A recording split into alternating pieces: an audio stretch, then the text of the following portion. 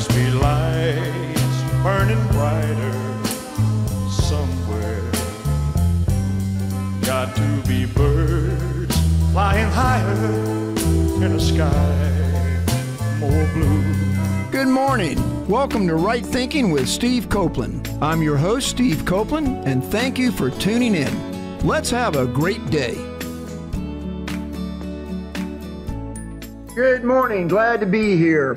Well, it's been a great week, and I've had a lot of comments about Lefferts' show last week that he did with me on correcting corrections, and it was really interesting because there was a national news piece about a high school young man that in May had been disarmed by a coach, and it turns out the coach was a security guard also, but he disarmed the young man and held him and showed him so much love and compassion, and it went viral across the whole country. And it pleases me because the show that Leffert and I did, that's really what the point was, to find better ways to de-escalate things and to work with people that are mentally ill so that they don't get thrown in prison where their life's going to be just completely, if it wasn't bad enough already, it would get real bad. So I hope you got a chance to listen to those two shows that I did with Leffert. I think they're groundbreaking, man. Thank you for your responses. Well, today is going to be a wonderful show. As we get into it, I'll explain certain things, but let me just read the lead in. Episode 141, Right Thinking with Steve Copeland, is very pleased to announce that this week's show is called Change Your Record, Change Your Life, with guest Wade Skalski.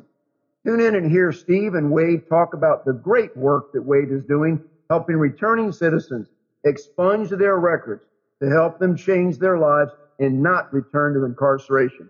Well, we've got Wade right here with us. Wade, you in now? I'm in. Thank you for having me today, Steve. I'm very honored and happy to be here.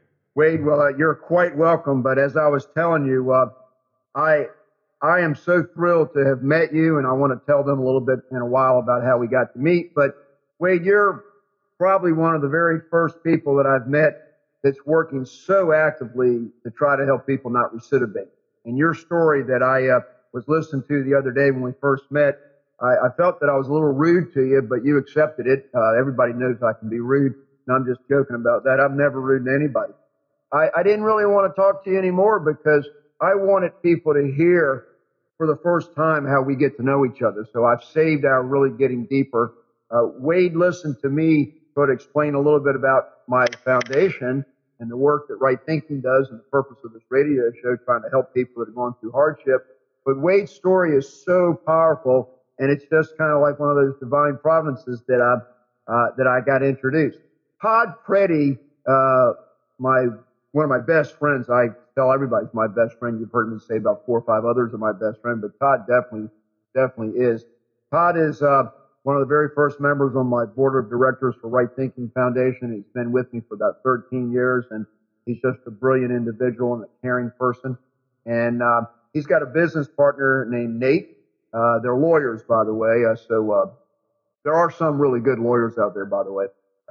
Friendly, nice people. Don't tell any of those jokes. But no, so I met Nate, and he called me up and said, "Hey, Steve, there's a guy I want you to meet." And he told me about Wade. And so Wade and I finally connected. And what's so wonderful is, Wade, I'm going to let you tell a little bit about your background. But so you were in California for maybe the last 15, 18 years, and then you came to Norfolk, Virginia, and you're a lawyer, and you've got your private practice. Is that right? Yeah, all that's correct, except for actually I'm in Virginia Beach, but I'm working on doing the whole Hampton Roads area. But my wife and I live in Virginia Beach, correct? Your wife's from Virginia Beach. She is, yeah. She went to First Colonial High School, actually. And I established with you in our first conversation that she was a surfer yeah. chick. Lifeguard. She was she was on the beach. I was in North Dakota, being very cold, basically. Well, that's where we stopped the conversation when you said you were in North Dakota. North Dakota is a very, very important state to me. I had been to all 50 states with the one exception of North Dakota. And Leffert Fayton, who did the show with me the last couple of weeks, who's been on the show 13 times, Leffert has a very, very close friend, and his friend is up in North Dakota, and he's in charge of prison. John John Hagen up there. And so Leffert wanted me to meet John. Well, John listened to a lot of my shows, and he coined the best phrase that I love about this. He said, Steve, I can see people binge listening to your show because it's the right message. And so he listened to like 18 of them right away. And that was what a compliment.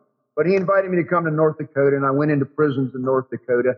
And so that was almost like saving the best to last, because from there I ended up going to the American Corrections Association, 147th Congress, met a lot of people, met GTL, got my curriculum license to go to national, and now I'm talking to you. And what's important about that, it's not about my story, is that you already are a national person in what you do. I mean, what Wade does is he's got a heart for helping people not recidivate. So Wade, you want to take it from there? Sure. So basically how I kind of got into this area of the law is that I've been practicing attorney for 20 years, and I would help, people would come to me. They would be, obviously, they'd have some sort of criminal charge they were dealing with.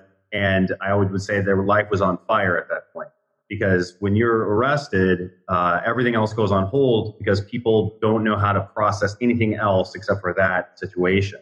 And so I would help them, put the fire out, kind of put their life back together, and then I would kind of send them on their way. And then what started to happen as the longer I practiced is my clients would come back to me for help because they would get in trouble with the law again. And I was in this weird situation where I actually would make money when that would happen. So then I guess that would help me financially, but I was upset because I didn't want to see my people again, because I would always get sort of emotionally attached to my clients. So I started to try to think of a way where I could help my clients not see me again. Sort of like going to a therapist is, the whole job of a therapist is to make sure that to make you better so you don't see the therapist again. And so I wanted to put myself in that situation rather than waiting for my people to get in trouble.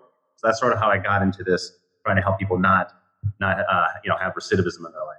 How did you get into criminal justice in the first place? What was your, why did you choose that? Well, it was really interesting. When I went to law, I went to George Washington Law School up in Washington, D.C. And when I went into law school, my whole what I wanted to do was go into corporate law. Basically, I was like, I'm going to go to law school. I'm going to go to corporate law. I'm just going to make money. And then I had a couple experiences that sort of got me into public service. And that was, I worked for the DC Public Defender's Office in a juvenile prison. They didn't call it a prison, but basically that's what it is. It's a detention center, and helping juveniles with defending them in administrative hearings. And I did that as a first-year law student.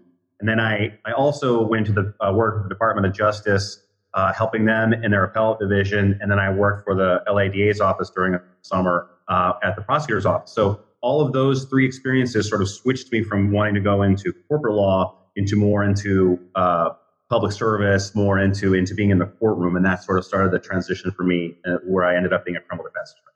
Well, it's lucky for a lot of returning citizens that you had that it had that impact on you. My situation was much different. I started out in a career in accounting, and but I quickly saw the greed and the avarice in the business world and just got turned off by it. And I ended up going back into it as an entrepreneur, though, but so much trying to help people survive in the businesses. But I dropped out of college and went into elementary education because I just wanted to help people. But I'll say this. What you said about how you got into it and what I just said all comes to the same point. The very best way to fight recidivism that I've learned in my 7 years going in and out of prisons is to get to the youth before they go in prison in the first place. Yeah, no, I totally agree with you. And also, too, is sometimes even on misdemeanor crimes. So maybe, if you can get to people when they start to have, like, say, a drug possession or a DUI or some sort of small domestic violence case, if you can help people improve their skills there, then they can sort of have an inflection point where they move away from the path they were on, and you don't see them later for the more crimes that end up people going into prison for a longer period of time. So I can help people on both ends of the spectrum, but like you said, exactly, the earlier you can get to someone, the better. What is your programs that you've done? What kind of programs have you done? So I basically have a class that I developed for my expungement clients. I sort of informally have been helping my clients for 20 years because on a case-by-case basis, people over the last 20 years would say, hey, I'm looking to get a promotion at work. What can I do to sort of, put this situation in context and create sort of a story that will help me with that? or people are like, hey, I want to get this professional license. What do I do? And so I've had helping individuals over the last 20 years with those situations. And then when I sort of changed into expungements, I created a class where I could run people through the class itself with the expungement, so that not only would you get the expungement, but you would leave with some skills that would help you, maybe change you in a different direction. Some people listening might not really understand expungement. I find that a lot of people, we talked about it on the show on mental illness, a lot of people think they know what something means and they're kind of turned off to knowing more about that. Can you give a little background on the whole concept of expungement? Sure. So the general understanding of expungement that most people have that aren't lawyers that have never dealt with it is that you would get something filed and it would just dismiss it off of of a crime that has been committed. Once everything is done, it would just disappears off of your record completely. Sort of like how underage juvenile records are sealed. So that's what everyone's common perception of it is. But it's typically not like that, and every state is different. There's roughly 13 states right now that have expungements as part of their criminal justice system, and they're all different in terms of how they handle it. So California, for example, which a large portion of my clients come from, is that you get it on your record, it shows as dismissed, but it doesn't completely leave your record. So the reason why that's important to know is that you actually have to learn how to put that experience in a story for yourself, so that you can create a story to explain to other people, to when you're talking to employers, even when you're talking to other people, to turn it into a positive rather than a negative. And there is a way to do that, and that's what I try to help teach my clients as part of my class. I like what you just said. Let me take away all those mumbles that I just did and say it like this. I've met a lot of people in prison. They have a real problem with filling in the gap. And what that means is that they have a resume, and all of a sudden there's an 8-year break because they were in prison. And so one of the main things that they like to do in prison is to build a story. And any certificate they can get while they're in prison of something they did that's positive, there's a way that they can show that. And when they sit down in front of an applicant or an employer that they're being applied, I don't know why I'm having such a hard time. They apologize. When they're sitting in front of an employer that they're applying for a job with, it's very important for them to know a couple things. If the employer doesn't know that they have a criminal record and they try to hide that, it's probably going to come out along the way anyway, and then they may be forced out of that job and never know why. That happens sometimes. So I try to counsel people, what you did, you did. Tag, no touchbacks. You did it, it's there. So if you tell the story the way you're going to teach people to tell it, it's like, hey, I did it, but I've changed. And then you show them how you changed. I assume that's got to be very close to the way that you approach it.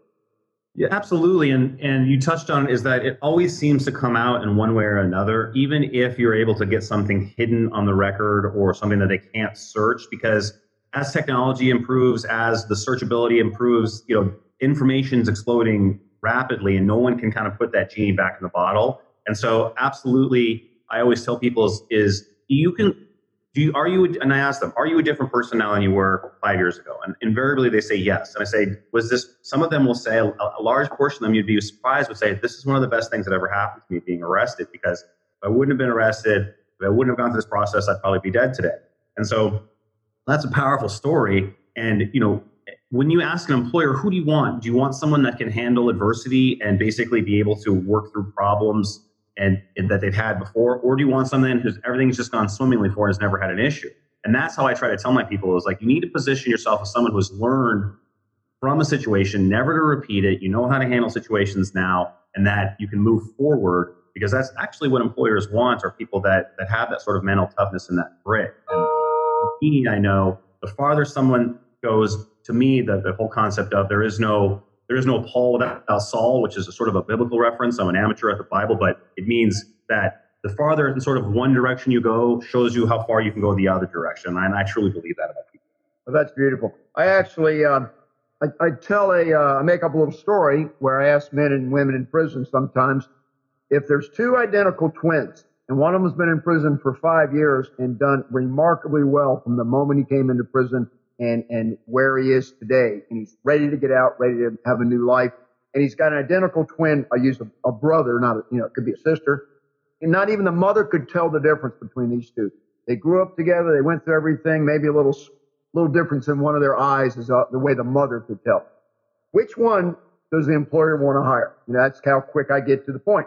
And most everybody goes, well, the one that's never been in prison. And I say, I don't think so, because the one that's never been in prison, he's out there playing in the streets. He's got control of everything. He's getting ready to make a mistake because he thinks he's got the world by the tail. He's on his way in if he doesn't change his ways. But the brother, he's already learned the error in his ways, and he wants a new life. And so that gives them a little pause there to start to think about. And another one is that I tell them that when they're in a job interview, the little glowworm that kids have, little glowworm, glow, that F that they all know is tattooed on their forehead, it only is there when they show that it's there, when they project it. Now, it's best for them to take control of the interview and the situation and let the people they come in contact with know their story, but give it to them in a way where they're ready to hear it and feel compassionate toward what you've gone through and compliment you for how well you've done with who you are now. In other words, that F on that forehead, everybody thinks that everybody that looks at them when they're walking down the street sees, oh, there's a guy that's a felon. He just got out of prison. Nobody knows unless you project that. Yeah, I agree. And you want to, if you're going to project it, you want to project it in situations that you have control over and that you have practice in dealing with it. If you hide from it, and the only times that you deal with it is when someone confronts you with it in a stressful situation, you're not going to be able to tell a good story about that. But if you turn that into an asset and you practice telling that story to people, if you volunteer and you talk to maybe the inner city kids to try to avoid the same thing that you did, or you talk about it at your church, or you talk about it, in job interviews, you're going to have so much practice in that you're not going to have the stress about it, and you're not going to have the anxiety about it anymore, and it won't project the anxiety to your prospective employer or to the people that you work with. And frankly, I don't think you would want to work with an employer that doesn't give people second chances, because everyone's a human being and everyone's going to make a mistake in their job. And so if you don't get a job because you tell the truth about your past, then you want to find an employer that values people who tell the truth and gives second chances. That's the kind of people that you want to work with. Wow. Hey, all of you listeners out there, I told you that I was thrilled to meet Wade, because he's telling you exactly the same thing. He's coming from the same perspective that I come from. Some of the people that I've met in prisons, Wade, people don't get it because they haven't gone in. I mean, I've been in 475 times, give or take, in 7 years. And I just love being with everyone in prison that I'm in contact with, because first of all, they just love me being there and I feel so loved. But secondly is, I love them for who they are, and whatever they've gone through doesn't matter. We're all children of God. And so I've met some of the most wonderful people I've ever met, and they don't have the same distractions that the outside world does. And a lot of them really spend a long time, years, thinking and praying on how to be the right kind of person that can do well in the world. One of the best things that I ever hear is people, a lot of them want to form their own nonprofit foundation. I've got a nonprofit foundation, and so a lot of people really want to know all about it. But what they really want to do is they just want to get out and help others not do what they've done, to learn from their own mistakes and pass that on. Yeah, it's great having you, Wade. I mean, I'm just getting excited about everything that you're saying, because your conversation, I mean, I give myself a compliment. Your conversation is pretty much the same as mine, and yours is beautiful. Well, I appreciate that, but it's not, I can't take credit for it as much as it's the age-old lessons of character has to be developed. And if you're never challenged with adversity, it's really easy to have character if you're never challenged with adversity. But diversity forces people to choose. I'm either going to have to develop my character over this time, or I'm going to keep doing what I was before. And if you make that choice and you're making that choice, it just makes you so much of a stronger person than if you're never challenged. And that is one of the blessings you can find in these negative situations, for sure. When you're talking about adversity like you're talking about, one of the things that people that have committed crimes, made a mistake, a guy that made a mistake when he was 18, 19 years old spends 20, 30 years in prison. And I know a lot of them. And I'm going to give you one right now. My 4th of July show this past year was called Never Take Your Freedom for Granted. And it was an interview with Wayne Maloff. And I'm using his name because he wants me to use his name. Jim Stovall, the person that did the Ultimate Gift movie series, and I've done a lot of shows with Jim. He's a friend of mine.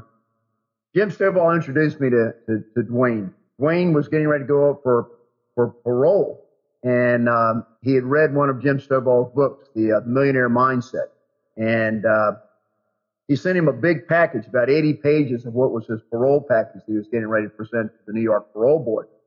And Jim called me up and said, "Hey, Steve, look, I don't know really much about guys that are in prison, and, you know, that's your thing." He goes, "I thought about who could I call that could be of help here." He says, "Would you look at this package? You don't have to do it, but would you do me a favor and take a look at it?" So he sent it to me, and I looked at it, and I said, "Absolutely, thanks." So I mentored Dwayne for a year before he got out of prison. What it was Dwayne asked Jim Stovall to be his mentor when he got out. And he said, "I'm not really qualified to be his mentor because I don't really know what he's been going through. You do." So Dwayne's been out for a year. So I've known Dwayne for 2 years now. You talk about a model human being. He went in at 21 for a violent crime. In fact, in his parole package, in the letter he wrote me, he said, "My chances of making parole," he was not eligible for parole for 27 years. And he said, "My chances of making parole on the first time in New York, a tough one crime state, is about as slim as a Matchbox car winning the Grand Prix." So he knew what he was up against. Well, I got to tell you, he got parole the very first time.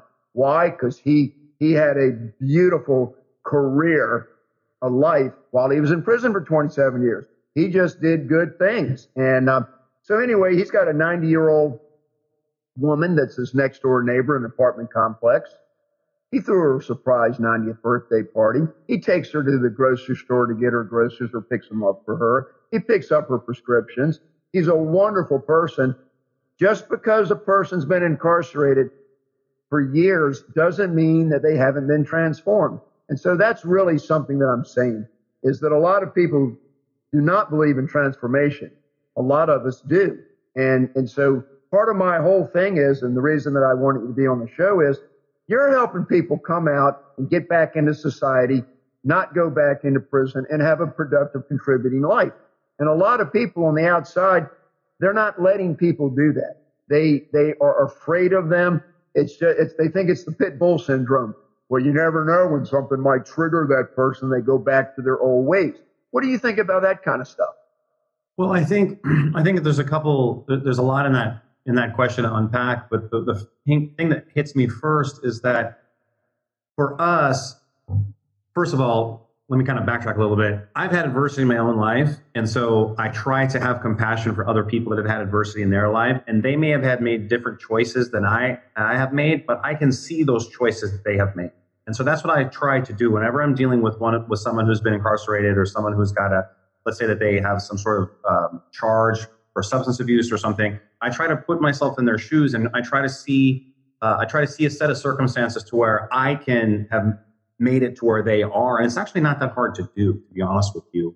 I think everyone's capable of going and doing some of these things. And so if I come from that perspective, it makes it easier for me to help people. And then that gives me a clue about, all right, if you are dealing with someone who's not willing to give you a second chance, or if you're dealing with someone who's on the fence about giving you a second chance, is that you have to try to connect with them in that way and say, connect with them as a human being, not as a resident. And that's the only way that I think you can deal with people who aren't willing to give you second chances. But other than that, the other issue too is that there just are some people who will never give people who have been incarcerated a second chance. They just won't. And we don't want to waste our energy on those people, trying to convince those people or convert those people necessarily, because there are just some people who won't make that road with you. But I think that those number of people are low, because I think most people understand that they haven't been perfect human beings in their life either. And if you try to connect with people on a human level, I think there are a lot of people out there who will give people second chances. You just have to not be defensive and be willing to connect with people on that level. Does that make sense? Oh, yeah. About my first year and a half into going into prisons, I was in Powhatan up in Richmond, Virginia. And I had about 38 men in this class. And I was talking to them about how hard it's going to be when you get out. I don't pull the punches. I let them know, you're going to have people who don't want to deal with you because they're afraid of you. But what you need to do when they're rude to you, or like they just don't want to treat you the way you should be treated, just don't be angry. Just pray for them, because they don't have a deeper level of understanding for what we're supposed to do with one another. And so I told them, Just thank them for the opportunity. Don't get upset with them. Politely leave. And it might take 37 or 38 interviews, knocking on doors, I call it, before that 38th one says to you, you know, there's something about you that I really, really like. I never thought that I wanted to hire a felon, but there is something about you that you're touching my heart. I want to give you a chance. And I'm telling them that will happen if your own attitude is correct. And another thing that you can tell people, there's two things that you can tell people along those veins to help them, is that that story that you just told is not only true for that person, but that person may open up the door for another felon to get a job at the same place that they just got a job at. So if they look at it and say, look, you may have to knock on 35, 40, maybe 50 doors until someone's willing to give you a chance. But that person, once they give you a chance, if you blow the doors off the place and you do a great job, then another person that was in your shoes, you may have made it easier for them to get a job at that place, or that employer tells another employer, hey, I got this guy. And so those actions, that helps you by being calm and understanding that it's going to be a process. That's the one thing I try to teach all my people, is that you must adopt process thinking instead of what I call the grand gesture thinking. I don't want to get too far in the weeds on it, but so many people in our culture have this idea that there's a home run ball that's going to fix everything for you. You're going to have a job interview, you're going to get a job, and that's going to fix everything for you. And that's just not true. It's you have to make incremental change every single day, and it never ends, unfortunately. As much as I would like it to end and all of a sudden you can just relax and everything works out for you, that's not the way that life works. And if you can adopt that process thinking, then I think it makes it a lot easier to knock on those 30, 40, 50 doors. Wow. So in our brief conversation we had before I scheduled you for the interview, you mentioned self-awareness, and a lot of the stuff that I do and I present on the show is all about Maslow's hierarchy of needs, and you like that. I'm going to turn you on to something that I'd like to hear you. I'm going to throw a question at you, but I'd like to speak to you as the old TV show Kung Fu. I'm a karate master, not a Kung Fu master, but a journey of 1,000 miles starts with the first step. Yeah, so I mean, you got a lot of wonderful thinking there. So let's get right to the heart of what you're telling me. In the email you sent me, the reason the show today was titled Change Your Record, period. Change Your Life, period. You say that's two distinct sentences. Okay, so, and you're talking about your program, the importance of writing things down. So I'd like for you to just go a little bit into what I'm trying to say is this. What's so wonderful about you is you don't just have the right attitude. You don't just have the right heart. You are out there every day. You've dedicated your career to this. I mean, you're in criminal justice, but now you're in this niche of really, really trying to help the people not even come back to you that could have paid you fees to support your family. You are doing something. You are taking action. And so that is so wonderful. So tell us about when you get a client that you really want to help them change their lives. What do you put them through? What do you teach them? Well, I had a client who came to me and he had some challenges that we were going to fix for him, some charges that we were going to expunge, and he wanted to really go be a bookkeeper. Okay. And so he wanted to have, he told me he wanted to be a bookkeeper, but I always have learned that there's always about 3 questions deep as to why that is. Right. So I started asking him, why, you want to be a bookkeeper? Well, why is that? And finally I got down to it that he wanted to have his own business. Right. So it was really hard for him to get his mind around saying, I want to have my own business. But he said, hey, I want to be a bookkeeper, so one day I can open up my own bookkeeping business. And so I said, okay, so what's your plan? And he didn't have one. I said, one that's really interesting thing for me is that when I learn about someone else's dream and I'm trying to help them accomplish that dream, I have to actually go learn about that dream myself. So I had no idea what it took to become a bookkeeper. I had no idea what it took to open up a bookkeeping business. But there's actually about 4 different ways that you can do it. So I started to do some research on it and kind of, for me, I can do that pretty quickly because of my skill set. And then, so I went back to him and I said, all right, so here are the 4 pathways. Which one of these pathways do you want to go? And then from there, we start to write things down about, okay, so we have a general target. Now what I want you to do is, if I was to teach you this, for example, I would say, all right, let's get a journal. If you don't have a journal, take out your unicorn trapper keeper from 5th grade, whatever. And let's start writing things down, because your brain is not good at Planning. Your brain is in the future. Your brain is good for planning right now, right? That's all your brain really cares about is the present. And so we need to get a set of working papers to use the tool of your brain to create a plan for the future, much like I'm sure with your financial services background, what you would learn about helping someone plan for retirement or whatever. Like, you have to do things on paper and on purpose, and it's a skill. And if you don't do a little bit every day or a little bit every week, you'll never get better at it, and you'll never get closer where you want to go. So that's sort of a broad generalization of what I would do with some of my people. Let me jump in on that for a second. So when I knew what you're coming on after you told me about how you like to have people write things down. By the way, my financial services background for planning for retirement, that's just kind of recent. That's the area I'm into right now in a little bit. But I've always been into bookkeeping. I've been a master bookkeeper my whole life, hands-on, and business plans, strategic planning, but business modeling, things of that nature. And my slogan for Right Thinking is don't quit, plan ahead. It will get better. I mean, so you and I, it's just a marriage made in heaven, so to speak. Let me just give you a quote here when I started Googling scriptures about writing things down. Hey, I want everybody to know that. The internet's there. Google any phrase you want to and ask for God's point of view on it, and somebody's going to have written something. Exodus 17:14, quote, the Lord instructed Moses, write this down on a scroll as a permanent reminder. I love that because that's really kind of what it is. Jeremiah 30, verse 2. This says the Lord, the God of Israel, write all the words that I have spoken to you in a book. Well, as I Googled this kind of stuff, this article that I picked up that's going to reinforce what you just said in very simple terms. It doesn't have the person who wrote it. The website is happyhealthyandprosperous.com. So I want to give full credit to that. And then this was / importance - writing things down. And let me just tell you the 4 headers, and there's a good article here, but writing things down helps the information sink in. Writing things down gives you something to reference. Writing things down can be a resource for others. Writing things down can show you how much you've learned, how much you've grown, and how far you've come. Then there's all sorts of other practical steps. One thing that I'm going to point out, though, is there's probably not a one among us who doesn't daydream and think about all the things you do. And the difference between successful people and people that never really take that first step, because that's the whole secret to it all. You got to take that first step. Take it where you're at and then modify as you move forward. That's the Napoleon Hill concept. But here's what it is. If you're constantly thinking about something you're going to do and you don't write it down, you're repeating the process every time you think about it.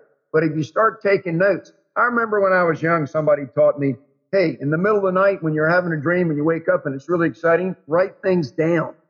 Keep a pad of paper and a pen by your bed. But all I'm trying to say is that nothing's impossible. We can do anything we set our minds to if we have an organized, disciplined approach. So that's part of what I want to say. Come back to people that you come in contact with that breaks your heart, doesn't it? It breaks your heart. Some of these people are so changed when they get out there and they have a success. But then the littlest thing, really not little to them, trips them, knocks them down, and then they sort of go off in the wrong direction, and then you see them a year later after they get out. Yeah, well, that's how process thinking can help you, because we're taught in our culture to be a win-lose culture, right? And there's this concept in martial arts that I heard once that I really liked, and it said you're either winning or learning, and that's when you have something that you see as negative happening. Pardon me. That's feedback. That's not losing.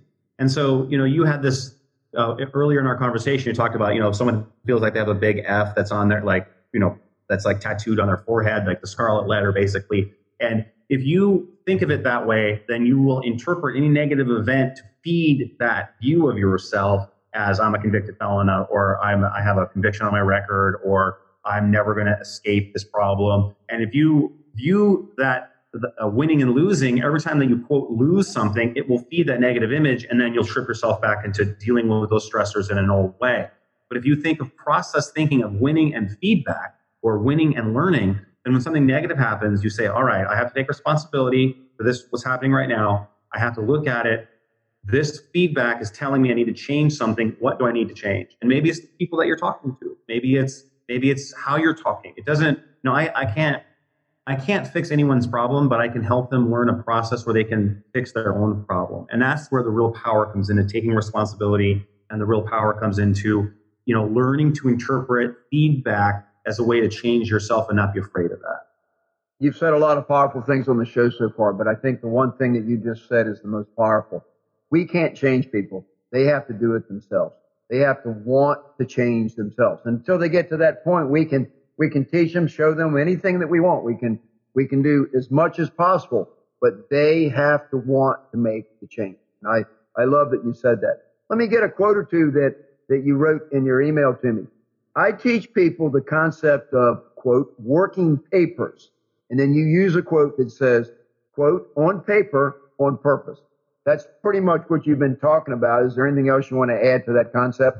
Well, the only thing that I thought about is that, and I will say this for myself because maybe this only applies to me and doesn't apply to anyone else, but when I write on paper, it allows me to see all my stupid ideas, right? Because most of 90% of what I put on paper, it's not going to work. But like you said it before, is that if you don't put it on paper, then you're just rolling these things around in your head, and these may be things that you've latched onto that aren't going to work. But you have to go through all of the things that aren't going to work to get something to work. And there's a quote that I always think about. Thomas Edison, they're famous for talking about how he had 10,000 tries to get the light bulb. And they said, well, how did you be able to do that? And he's like, no, I found 10,000 ways that it wouldn't work. Everyone focuses on that part of the quote, but they leave out the second part of that quote. Or something else that he said related to that quote, which is, it took me 10,000 tries before nature would give up her secret. Or I'm paraphrasing there. And that's beautiful. That quote always stuck with me because it links the failures to finding the secret. And so that every time that something negative happens or you get negative feedback, you just have to realize that you're one step closer to to having nature reveal her secret to you, or to having the universe or God, or however you want to, whatever you believe about life, is that part of the journey and process. Actually, you must go through those failures to get to where you want to go. And if you were shut down by a failure, you're never going to get where you want to go. You can embrace it as feedback, embrace it as learning. You will lap people that have never had the adversity that you've had. You can learn things and go places that people would never thought you could ever go by learning that process thinking. And that's your working papers help you to do that, because you create sort of you hear the term of an avatar, right? Like you create an avatar on your paper that the paper can make the mistakes for you, so that you can make a lot of those mistakes on paper and then go out and you're not having to make them in the real world. And that's why paper is so powerful, is because you can really compress time frames for yourself. Wade, I got to tell you, this is our first real in-depth conversation. We just had a 15-minute conversation last week one day. But in my curriculum, my introduction to the module on business planning, it's this. Would you rather lose let's start off. Do you like to play Monopoly? Play a board game where, it's a nice board game there. Sure, everybody knows Monopoly. But would you rather lose everything you've got, your life savings, in a board game like Monopoly than in real life, where you jump into something kind of too fast, unprepared, and it doesn't go the way it should have gone, and you lose everything? That's why we do things on paper in a business plan, because you can look at all the obstacles, you can identify everything, you can take a sound approach to finding out all the right things that need to be done. I'm reading a book that a high school classmate at the reunion I went to last week, he gave me a copy of a book, and I was really honored. He said, Steve, I wanted you to have a copy of this book, and I haven't seen him in 20 years, but I'm not sure why he chose me to give a copy of the book, other than the fact that me and Larry Harcum had a lot in common. We were both, for the lack of a better word, screw-ups, delinquents. On the back of his book, he said to me, he said, do you believe that I really wrote a book, Steve? Well, I do, because I knew that he'd become a bank president, and his whole life went incredible. But he did some great stuff, and it's a book where he took a jet ski across, called the Great American Loop. He went out of Virginia Beach on the Atlantic Ocean, and he went all the way up north to the Erie Canal, came back down to the Great Lakes, came back all the way down the Mississippi River, came down around Florida, and came back to Virginia. 5,800 miles. And it's his chronicle of what he did on that. But he's given such positive steps here about how to do things like that. But it took a lot of preparation before he set out on that journey, because, I mean, he could have, that his wife, was scared to death for him. Why am I saying all this? No matter how bad your life's been, if you take the time to surround yourself with the right kind of people like you, Wade, people like me, if people surround themselves with people who genuinely care about them and want to pass on some knowledge and some truths to them, then anybody can succeed. Anybody can do it. Let me read your next quote here. You talk about metrics. Another concept I teach is metrics, because what is tracked naturally improves. I like that. Let me stop just for 1 second. I went off on a tangent there about Larry Harcum. Here's why I said that. He wrote down, somebody taught him, write down the 10 things that you want to accomplish in your life and put it away and pull it out in 5 years.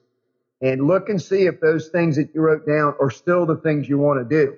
And if you haven't done them, tell yourself, I've wasted 5 years, and hurry up and start working on them, because, if you really want to do them, then do them. But it takes a focus. It takes elimination of distractions. You're talking about tracking things with metrics. I mean, I think that's just basically evaluating yourself to see how well you're doing. Yeah, and I think it kind of dovetails nicely into what you said about writing down what you want to do and look at it 5 years from now. Sometimes if you track something, you start to learn what it takes to get where you want to go, and you may learn that you actually really don't want to pay the price to the place to where you want to go. We all have sometimes in our mind this fantasy thinking of what we think we want our life to be, because we're either comparing it to other people or comparing it to some idea we have in our head. And if you have metrics that you determine, not me, not Steve, just the person that you're helping says, all right, this is important to me, and I want to improve this. It doesn't have to be money. It could be, how many times I see my kids, right? How many hours a week I see my kids, whatever. Like, that's a metric, and you decide. And then as you start to learn to track those simple metrics, you can then say, all right, what of this is working for me? What isn't? How can I course correct? But also you're forced to ask yourself, do I really want this thing? And sometimes you'll find that you don't, and that will be the path for you to find what you really want. And that's a skill too. But if you live in fantasy thinking all the time, you don't write things down, you don't track your progress, positive or negative, your brain is very powerful, and it will always rationalize a reason for where you are. It will usually rationalize too it's someone else's fault, or you're a victim, and that's why you are where you are. But if you take 100% responsibility for where you're at, and you are tracking where you're at, then you know why you are where you are, and you know if you're working to improve it or not, and then that falls directly on you. And then you're making the choice, yes or no. It's on you. Beautiful. So I won't get into this topic right now because it gets kind of lengthy. We have about 10 minutes left, give or take. I want to stay focused on the work that you do, because this is just our first time, but I can see, I hope that you want to spend some time with Right Thinking and us collaborating, because what I see in you is a person that you're a professional.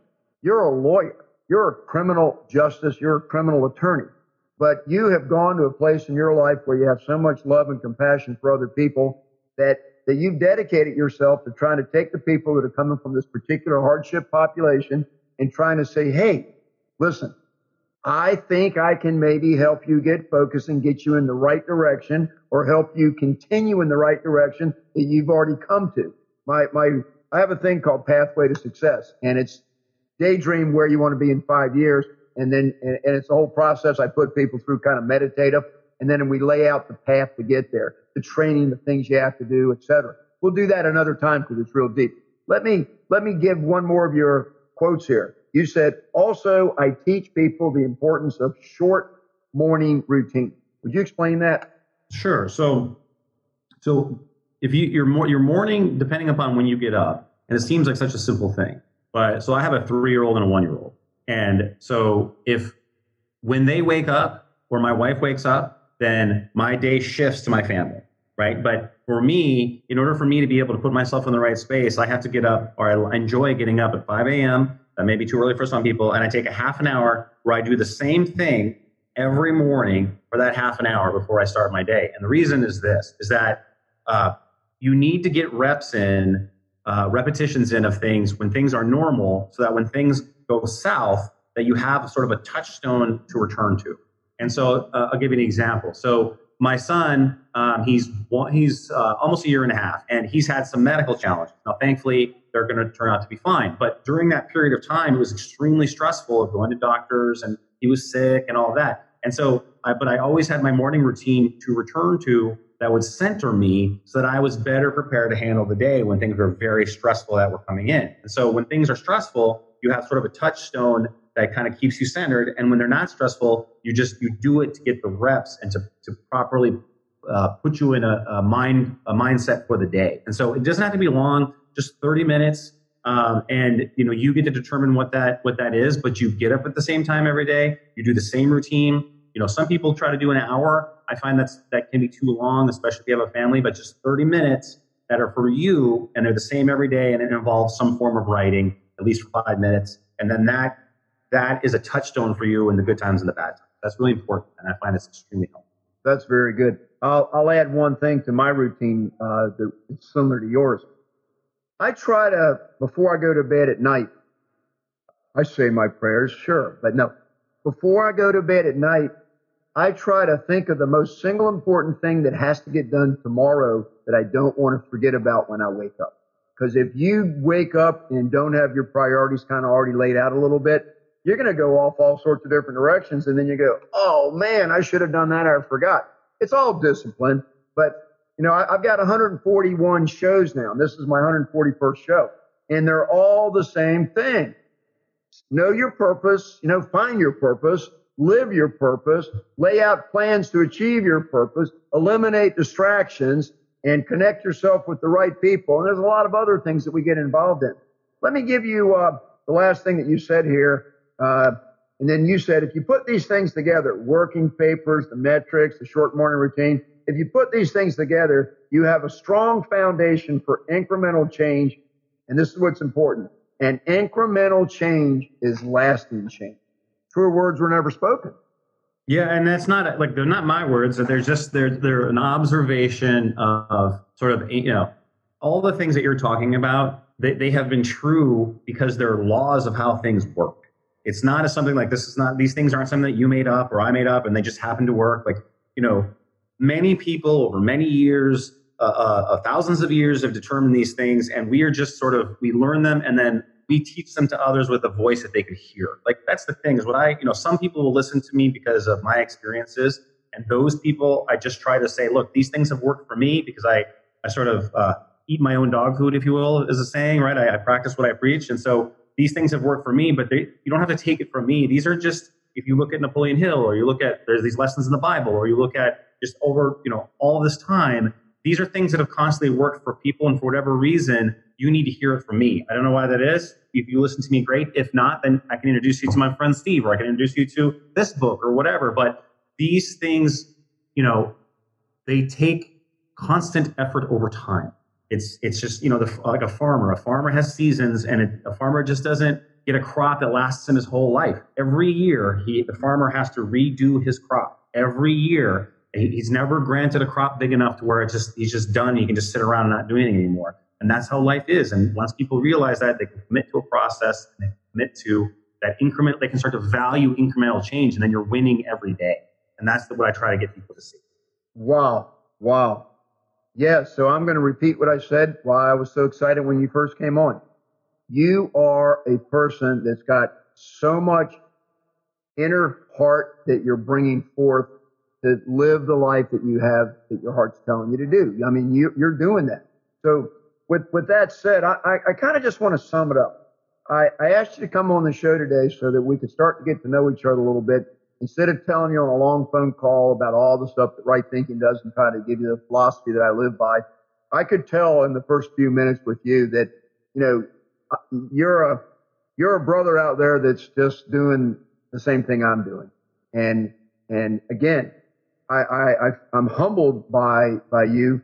And for me to say that I'm doing the same thing you're doing is, you're doing so much. It's just beautiful. I just love what you're doing. So everybody that's out there that's heard this show today, if you've got any hope whatsoever that you might be able to really succeed in this life and you've been having a hard time doing it, just remember, you've met Wade today. You already know me. You got a lot of other people that I bring on the show and stuff. But what's most important is get to know yourself.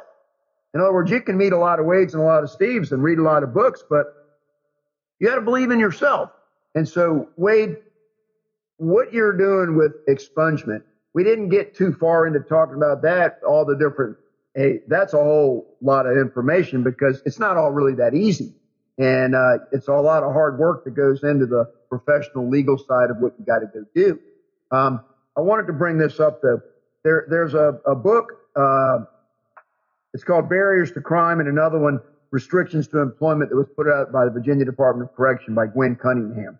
And Gwen retired about 3 years ago, and she was my mentor. She spent probably 2,000 hours with me and so forth. And what a blessing for me to be trained by Gwen. But in Virginia, they have these two publications, and they say, if you've been convicted of a certain type of a felony, you've got to make sure that when you get out, if you want to go into that area of professional work or licensing or whatever, that you check first if you will even be able to apply. So when I go to Tennessee, that struck a chord with one person that corresponded with me because he wants to start planning what he's going to do, but he doesn't want to waste his time because of the caution that I gave him. Well, let's do another show sometime in the near future, and we'll talk about those kind of details because Tennessee, and I'm with the top people in the Department of Correction. I was talking just a week or so ago with the deputy commissioner, and they don't have a publication like those two that we have in Virginia. And so I took that into Tennessee prison and used that to show this one inmate the types of things that are probably pretty similar in Tennessee. But it's so critical to make sure that you clear your record as much as you can and go through that process. So today, I just really wanted to have you on and let people get to know you as I get to know you. Is there anything you'd like to say in closing? No, I just want to thank you for the time here, and the most important thing that I think the lessons that I try to always remember for myself is everything is a process, and things are going to be up and down, but as long as you're trending 51%, you're always going to be a better person today than you were yesterday, and that's what I try to do myself. Well, you're setting an example for a lot of other people, and I would hope that a lot of other professionals would spend a little more of their time trying to give back to some other people and not just be so concerned about their own retirement for later. I'm not putting the hit on professionals that aren't giving generously, but your time is what's most important. So let's welcome some of these people back that do have a chance to get back to their families and have a successful life that previously didn't have enough opportunities that they could get through. So Wade, God bless you for what you do. Thanks for coming on the show. And everybody have a wonderful week, and I look forward to seeing you again or being with you again next week. God bless everybody. Thanks for listening to Right Thinking with Steve Copeland. I look forward to being with you again next week. And remember, don't quit, plan ahead, it will get better. God bless you and have a great week.